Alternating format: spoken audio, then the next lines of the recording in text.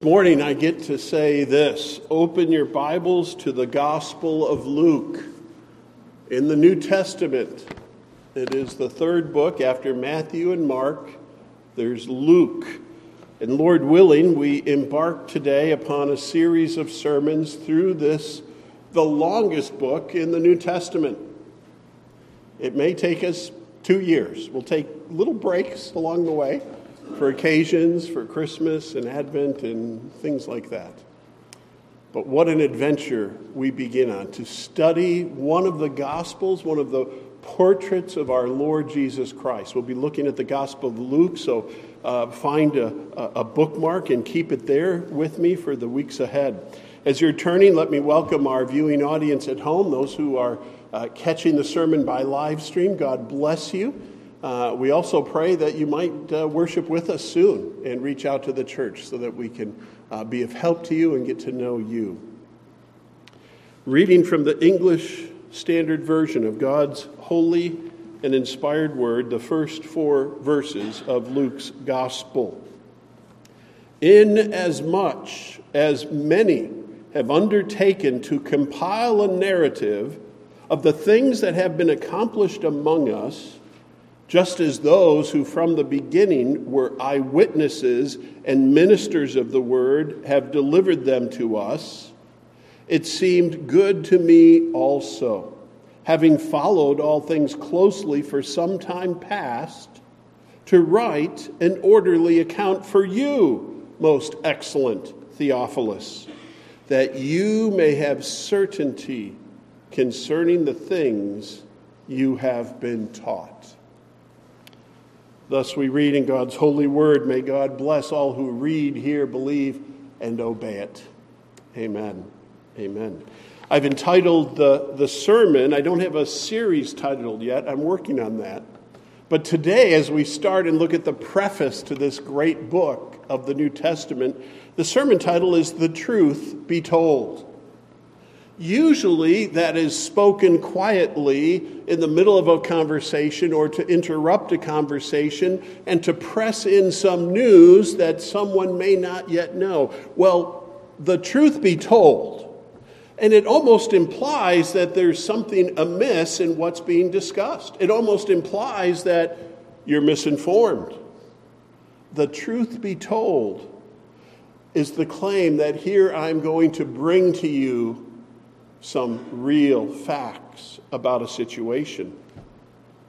I wish it was practiced more in our major mainstream media. We see a little bit of it today, even in the last few days, as a recent mass shooting where everybody's asking, why did this young man kill his neighbors on this occasion with that weapon? And the investigative reporters have done their work. And in this case, they've unmasked a very bad home life with outbursts of violence between the parents in home and in public, with other weapons and other violent threats being used by the young man and warning signs left and right. But no one paying attention because they were also in emotional and mental disarray, it seems. And so with that shooting event and that offender, that evil person and that evil deed, we now can say, the truth be told, there's more to the story. Why would we use this phrase about Jesus? Why would we use this phrase when we're talking about our Lord? Well, many people are operating under misconceptions. Many people have already categorized Jesus. Oh yeah, he's some old guy who wore a robe and sandals and said some wise things, but got himself killed. There are so many misunderstandings about the Lord Jesus Christ. We need to interrupt the dialogue of the world and say this: the truth be told, he performed and behaved and spoke as the Son of God would. And he is alive today, and there's proof. We can interrupt the false narrative that abounds and bring the truth. If we've done the homework, if we know the facts and can bring them to others, if we know God's word and if we can give our own testimony to it, it becomes a rich interruption. How else can the world get away with using the name of Jesus as a curse? What must they think of him that they can just throw out his name as a profane comment? They certainly don't think of him as the Son of God come from on high, who had legions of angels at his command, who at a word could calm the wind and the waves, or raise a dead person to life. They don't know Jesus. And they need to hear the truth. The truth be told, he's way more than what you think. And I was going to wait to the end, but I'll put it up front. I think one of the best responses to the preaching of God's word today is for you to find someone and interrupt their life and tell them the truth about Jesus. Or if you don't feel bold enough to do that for yourself, grab them and say, come to church. I've got to tell you about the Son of God. And my pastor is going to preach through the Bible book of Luke and talk about Jesus so we really know who he was. Shouldn't that be our response? This is good news, and it is a telling of the truth. And the Gospel of Luke is an amazing example of historical carefulness given to the world for 2,000 years to read about Jesus. So this is just the preface of the book. One of my favorite commentators, Dale Ralph Davis, his sermon on this first section is Always Read the Preface. That's his title. I read the preface when I read a book, and I know what's coming. This preface, Luke tells us so much about the gospel itself and what this book is about. And it might be helpful to clarify the term gospel. When it's spelled with a capital G, it is the title of one of the 4 books of the Bible. With a capital G, it means the Gospel of Matthew, the Gospel of Mark, the Gospel of Luke, the Gospel of John. It's a title. Normally, when we're talking about the good news, the message of the Bible, gospel is just spelled with a little g. It's just a word from the Greek meaning good news. So hopefully we won't be too confused as we talk about both the title of the book and the message of the book. Here we go. First, we want to look at our first heading, that this is a historical account. This is an historical account. It is about the life of Jesus, and it's a life that had a beginning, a middle, and an end, and then a new beginning with the resurrection from the dead. It is about a historical person. It starts, so the very next paragraph from what we've looked at today, it starts with his birth. In the days of Herod, and he talks about how there was a baby coming, and then he talks about the day the baby was born. He talks about Jesus from birth through life, through death, and then resurrection.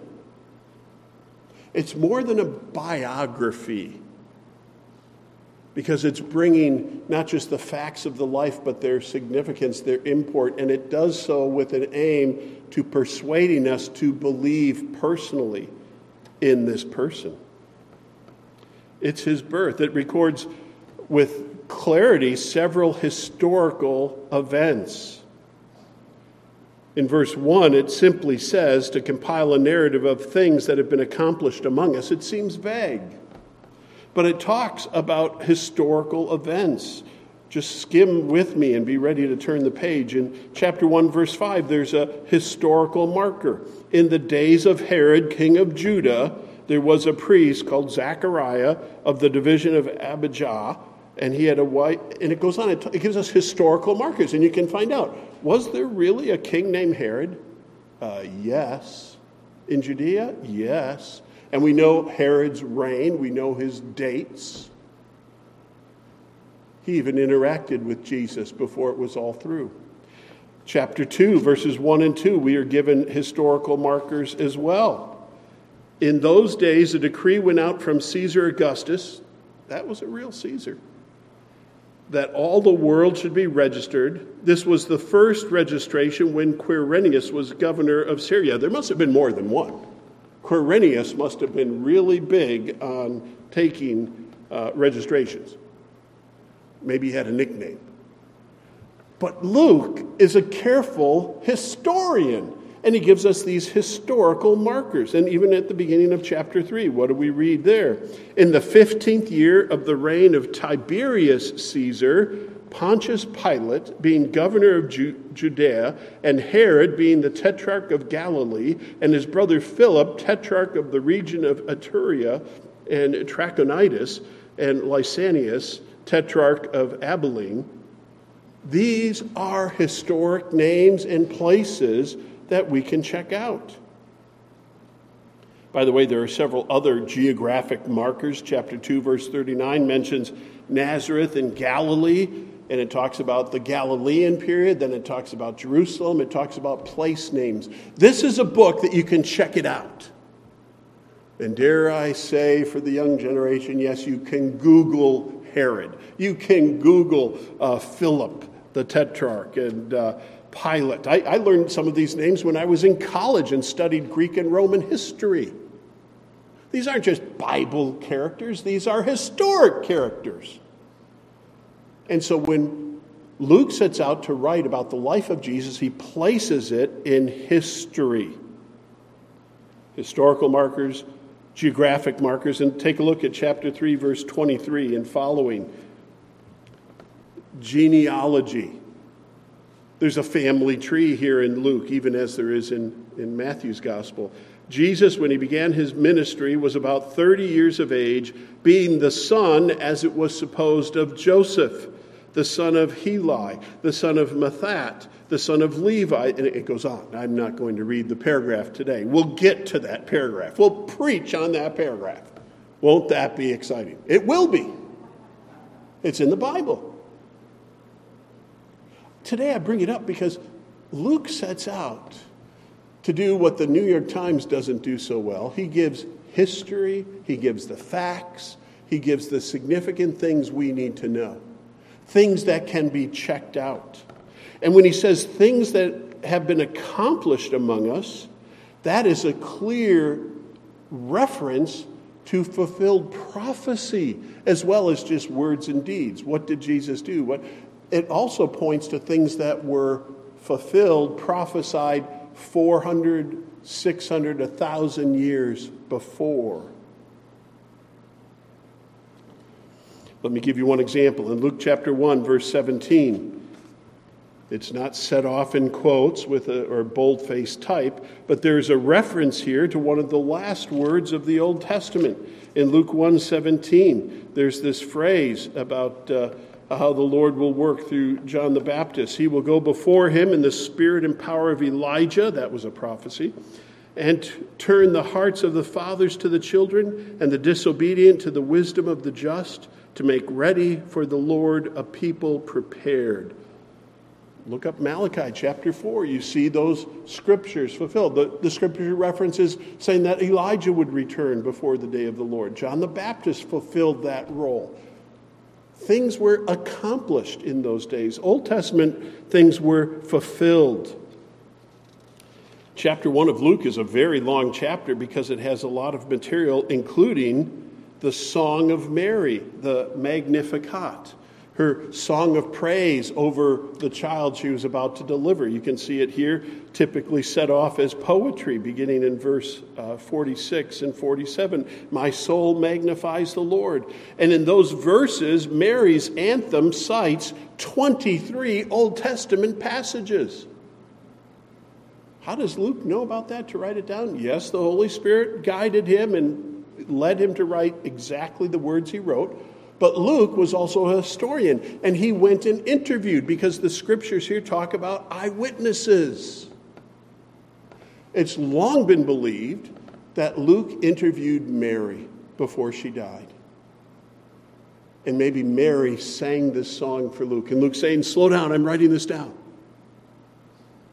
Because Luke was used of the Holy Spirit to write this down does not preclude his human efforts to do research, to use his vocabulary in the narrative, just as Matthew, Mark, and John, their personalities show through their writing. The Holy Spirit uses men like a pen, as it were, and the tip of different pens write differently. If you do fountain pens, you know there can be a fine point, a bold point, an italic point, and you can tell by the writing. And so, too, it is God who is the penman and author of Scripture, but he employs different writers. And so Luke writes about the life of Jesus in its historical setting, paying attention to these Old Testament prophecies that were fulfilled. Why would he do that? Because this is the climax of history, and history was being made, and stuff foretold long ago was accomplished, fulfilled in the coming of Jesus. Overall, Luke quotes from the Old Testament over 30 times himself in 24 different chapters. He had saturated his mind, says one scholar, with sacred literature. He cites from 8 different Old Testament books. 3 times he's quoting from the Septuagint, and the balance from the Hebrew text. Most importantly, I think, is as he writes this narrative, he talks about those who were eyewitnesses and ministers of the word. Luke had access to the original apostles. Luke spent time with the Apostle Paul. Luke not only interviewed the eyewitnesses in the crowds, but those who were on the front row of the life and ministry of Jesus. And when Luke was writing, it was about 60 A.D. If you think it was later, I have a bone to pick with you. I think the Gospel of Mark was about 52 A.D. It was written first. And then Luke and Matthew and John was the last of the 4 to be written. And so we peg Luke about 60 to 63 A.D. And there are a lot of good reasons for doing that, even though we don't have a date and time stamp. Why do we mention that? Well, because some people who were alive when Jesus was walking the earth and doing his public ministry around 33 A.D., those people were still alive. And the eyewitnesses could say, "Oh, Luke, you nailed it. That's exactly how I remembered it." And that phrase, I'll never forget it, that Jesus said, "Seek ye first the kingdom of God." Or that Jesus indeed cast out demons, or whatever the eyewitnesses would report to Luke. Luke himself was not an eyewitness to the life of Jesus. He's younger. He was a companion to Paul and other apostles, so he used his research.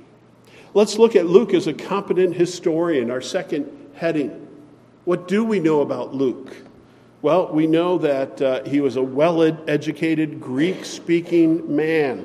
Perhaps he was from Antioch. That's the common tradition. We don't know that for sure, but it would make sense. Antioch, the launching point of Christian missions. It was in Antioch that the followers of Jesus were first called Christians. It was the epicenter, as it were, of what was happening after Christians had moved largely out of Jerusalem and started spreading out. That's Luke. It's a Greek name. Perhaps he was a Gentile at birth. Perhaps not. We don't know his origins. But he was familiar with God's word. And we do know that Luke is called the beloved physician. Colossians 4, verse 14, as Paul's wrapping up that letter. Paul knew Luke really well. We'll get to that. But he refers to Luke as Luke, the beloved physician. What difference does that make in the writing of a book? Well, if you've met anyone who's gone through med school or one of those long, arduous, important professional degrees, in the ancient world is probably comparable. He had skills. He had a mind. He had powers of observation. He understood things largely unseen in the human body. And that carefulness, that giftedness was used of God to put together this book, to give to the church a portrait of Jesus. Luke is an educated man and a physician, and he writes the longest book in the Bible. His writing is erudite and superb. I mean, who else begins a book with the word "in so much as"? In as much as. There's a formalness to his Greek, and it's a good book in that regard. And He wrote a sequel. It's his life work. And if you read the book of Acts, the second part, and he's not done because, you know why? Why does he have to write a sequel? Because Jesus is still alive. And Jesus is still at work in the world, largely through his Spirit, through the body of Christ, through his apostles. So Luke had to keep writing. And he dedicates both to this man called Theophilus. We don't know much about Theophilus. It does mean lover of God, the name Theo and Phileo together. But we think he was a real person. It was a common name back then, according to historians. But when he's called Excellent Theophilus, he was probably a nobleman or perhaps an official who was also a believer. And he said, I need to know, Paul. I need to know, did Jesus really say that? Did Jesus really do that? And Paul tells him, yes. Read, believe, and be certain. Luke is a competent historian. He's educated. Secondly, he's a companion of the apostles. When you read the book of Acts, especially from the middle to the end, you often see the narrator saying, we traveled, we sailed. Do you know why? Because Luke was on the boat. Because Luke walked that dusty road. Because Luke was there when Paul got chased or when the mob erupted. Luke's name in the New Testament is only found 3 times spelled out, all by the Apostle Paul. Paul knew this guy. Paul vouches for this guy. He traveled with Paul. When Paul wrote to Philemon, he calls Luke a fellow worker, not just a reporter tagging along, a participant in the ministry. Indeed, in 2 Corinthians chapter 8, verse 18, there's a passage there as Paul's telling the Corinthians, we've gone through this, I'm going to send Titus, and with Titus, I'm going to send the guy who's famous for his preaching. We don't know for sure who that was. Do you know who I think it was? I think it was Luke. I think it was Luke who came to faith in Christ, and he made this his occupation to study the person and work of the Lord Jesus Christ. He's not practicing medicine anymore. Does that remind you of another figure from church history? In the 19th and 20th century, there was a man born in Wales with a long hyphenated name, David Martin Lloyd-Jones. He was a medical doctor. He was on the staff of the King of England. To be a royal physician was pretty high up there. To touch the royal body and to administer medications. He had trained as a doctor, but he was also a fervent believer and a preacher. And the Lord called him into ministry. And the doctor, physician, David Martin Lloyd-Jones, became one of the great preachers ever to use the English language. I've read hundreds of his sermons. They are superb. And you can almost see his diagnostic skills as he brings his introduction and says, this is what's wrong with the world, and now look at what God's word says to that very issue. If you've never read a sermon by Martin Lloyd-Jones, look him up. His sermons on the Sermon on the Mount, his sermons on Ephesians, his sermons on Romans, his sermons from the Psalms, or his evangelistic sermons. Luke, the doctor, could have been that excellent preacher. Both Luke and the book of Acts are anonymous, but the earliest discussions and traditions attribute them to Luke. That's very much the consensus. Luke, the diligent historian. Do you see his fascination here? Luke doesn't simply replicate what all the other Gospels know. I said that Gospel of Mark was written first. Luke had a copy of the Gospel of Mark. We can say that with certainty because so much of his Gospel repeats verbatim what Mark wrote. Luke had other sources as well, and in some cases, Luke has things that neither Matthew, Mark, or John have. There's a whole bunch of stuff that Luke found out and wrote. He is fascinated. He pursues this and brings things to light. Do you know some of his particular unique material? He's the only one to record Mary's song about the coming birth of Jesus, or Zechariah's song, or Simeon's response in the temple. Luke is the only one to mention the angel chorus at the birth of Jesus. Where would we be without that wonderful glory to God? Do you know the parable of the Good Samaritan? That's only in Luke. Do you know Luke chapter 15 has 3 parables of lostness: the lost sheep, the lost coin, and the lost son? We call that the parable of the prodigal son. Luke 15 is the only one that has those. There are portraits in Luke of women disciples. They're named the women disciples of Jesus. Not apostles, but disciples. And he has the post-resurrection scene with 2 dejected disciples kicking the can from Jerusalem to the little city of Emmaus, and Jesus comes among them, and their hearts were strangely warmed as they said, "You guys, what happened fulfilled Scripture. The things that have been accomplished have been according to Scripture and right on track with God's plan." And then their eyes were opened and Jesus was recognized. Luke 24, the road to Emmaus. It's only in Luke. Thank God that Luke was diligent. Thank God that Luke was fascinated and pursued the story as fully as the Spirit led him to do so. Couple words of praise. One great secular historian said this about Luke: whenever modern scholarship has been able to check up on the accuracy of Luke's work, the judgment has been unanimous. He is one of the finest and ablest historians in the ancient world. Said by one of the famous historians of Western civilization. An archaeologist by the name of William Ramsay said this back in the early 1900s. Luke is a historian of the first rate. Not merely are his statements of fact trustworthy, he is possessed of the true historic sense.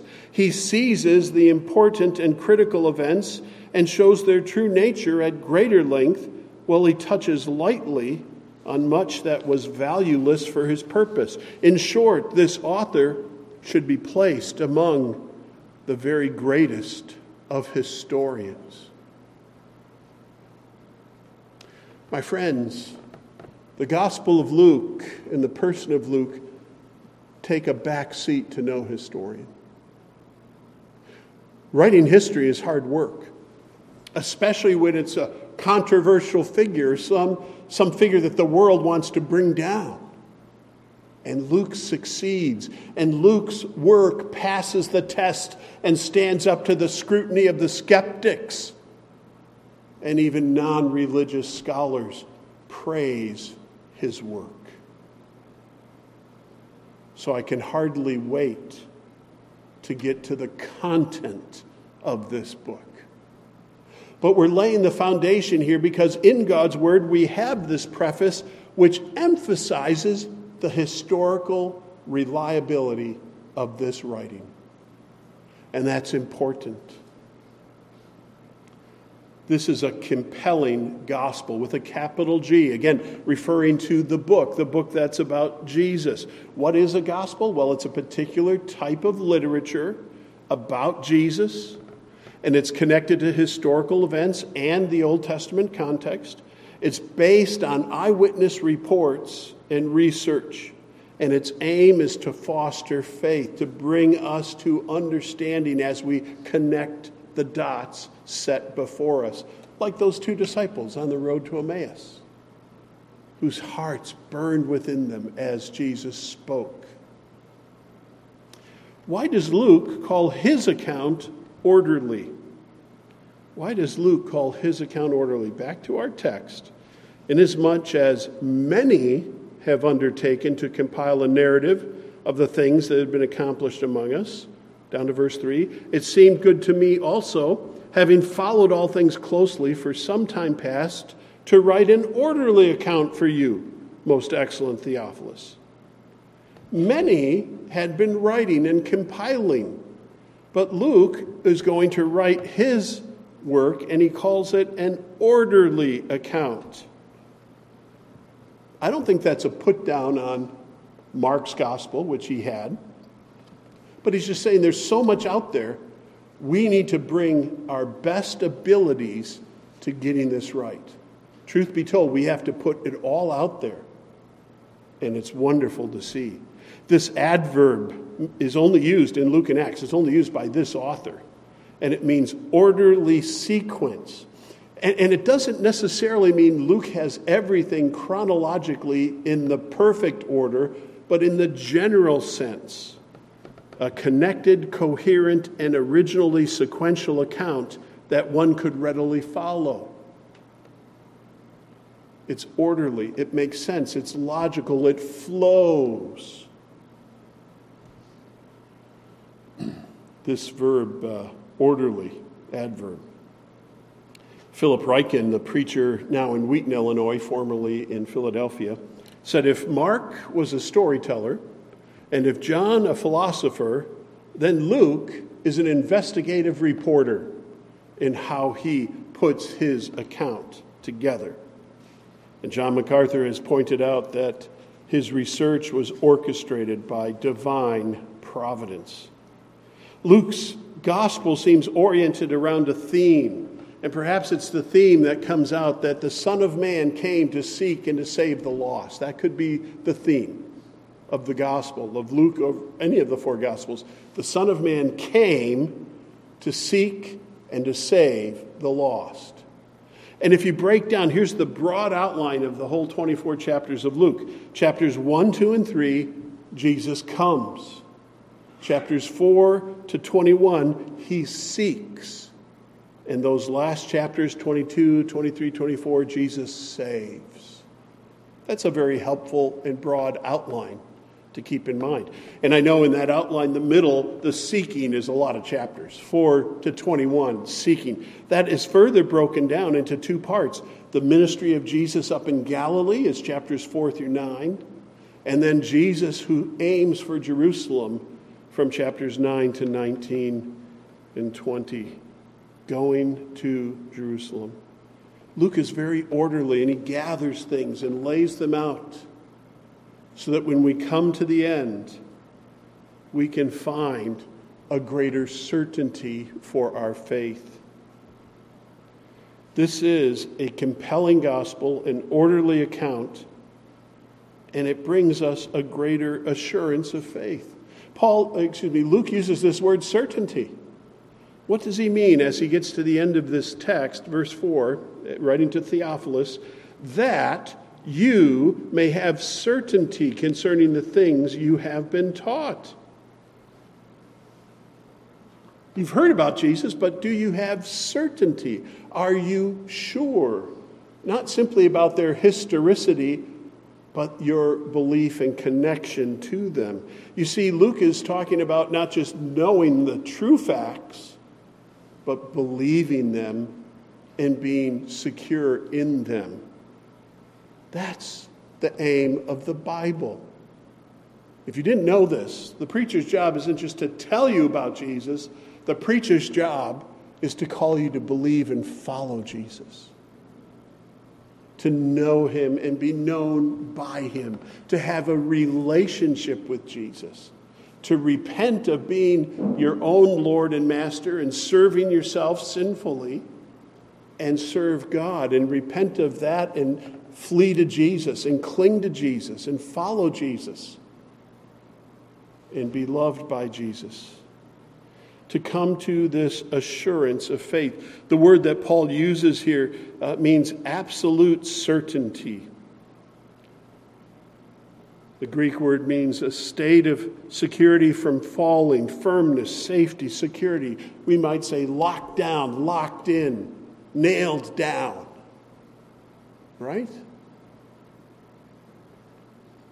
In Acts chapter 5, this word is used again in this sentence. As there was a jailbreak, the disciples were out in public, and the jailer was sent back, and he said, "We found the prison securely locked, and the guards standing at the door, but when we opened them, we found no one inside." He said it was locked down, tight. No one could have gotten out, he said, the guard in Acts. That's what Paul wants Theophilus to understand. you can know enough about Jesus that you can trust him completely and have confidence in who he is, what he will do for you, that he will keep his word, and you're in a good place. Because our entire salvation depends upon the things that Jesus accomplished in history. Do we know those things? Do we believe those things? We need to know that he died according to the scriptures. He was the spotless lamb, the Passover lamb that was slain in our place. And how do we get in on that deal that he's dying in our place? By our faith in him. Jesus called us to believe in him. We need to know. Stepping back and looking at these 24 chapters of Luke, why would we want to preach through the whole Gospel of Luke? Don't we already know who Jesus is? Truth be told, a lot of people sitting in churches don't know fully what they need to know. You see, it's not enough to have a patchwork idea of who Jesus is, or something he once said or did, or just to remember a flannel graph lesson from Sunday school. We need to know him sufficiently and properly. We need the spiritual scope of an inspired book of the Bible, like Luke. I was thinking about this when Douglas J.W. Milne wrote the following observation. He said, a postmodern and relativistic age, that's us, delights in stories, but disowns meta-narratives, the big stories that provide a total framework for giving meaning to existence and the future by speaking with final authority. That's resisted. But in the absence of such narratives, men and women, he says, suffer irreparably by losing hope and something to believe in that transcends themselves. He says the story of Jesus is the best and brightest of all meta-narratives, all worldviews. One that more than any other has the power to shape our destinies and to remake us in his moral and spiritual likeness. Boom. You don't just need to know a saying of Jesus. You don't just need to know a miracle of Jesus. You need to see the big picture. He fulfills history. He is the climax of God's work in the world that God has made. And it is only through a relationship with this Jesus that you will ever see heaven and escape the penalty of hell. Jesus. Jesus is the need of the world in this troubled hour, not a new political leader or avoiding a different cultural issue. Jesus is what the world needs. They need to know him, and they need to know and trust him. Let me land the plane. Let me remind you what we need to do in light of the word today. Number one, meet Jesus and put your faith in him. Jesus has not yet been named in the first 4 verses, but it's coming. You know it's coming. You know where this is going. And you know the end of the gospel. But will you be open to the Jesus of the Bible and put your faith in him? Don't be with those people in the world who say things like, oh, my God would never send anyone to hell. Oh, my God doesn't judge anyone. My God is always just loving. Easy to mock. But you need to believe in the Jesus of the Bible. There's only one. Don't believe the wrong Jesus. In order to come to faith, you need this accurate, historic, truth-be-told information so that you call on the name of the Lord Jesus. A second exhortation is this. You should gain assurance and certainty for your faith by reading the Gospel of Luke. You can grow more certain. If there's some shaky experience in your heart and mind and you're just not sure if you're yet a believer, or there's something you don't yet know about Jesus, this book will help. I love what Phil Ryken said so plainly. We do not become certain by looking at our own outstanding spiritual performance. The only way we become sure of our salvation is by looking to Jesus and knowing him better. He is the author and perfecter of our faith, is he not? Amen? Dr. Luke points us to the solution, to the Savior who will heal our sin-sick soul. I'm so thankful for Dr. Luke.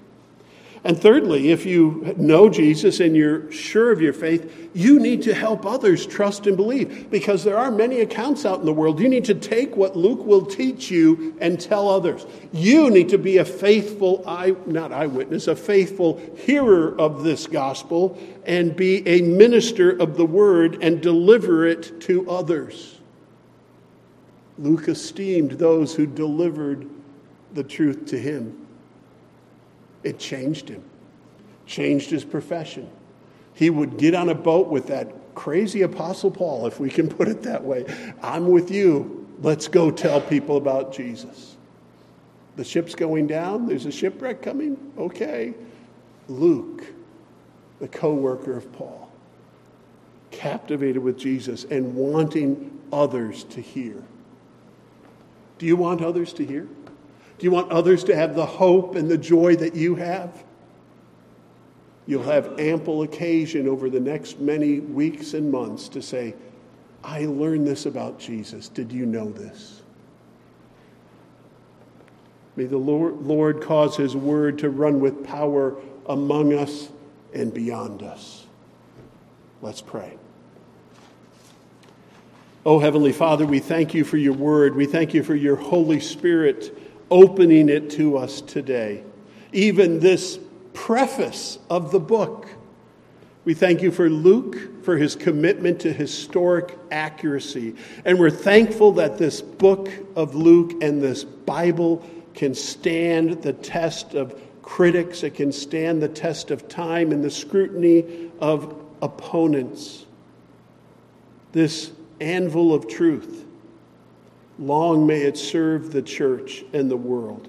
We pray, Heavenly Father, that we would understand and that we would believe and share what you teach us here. We praise you and thank you in Jesus' name. Amen.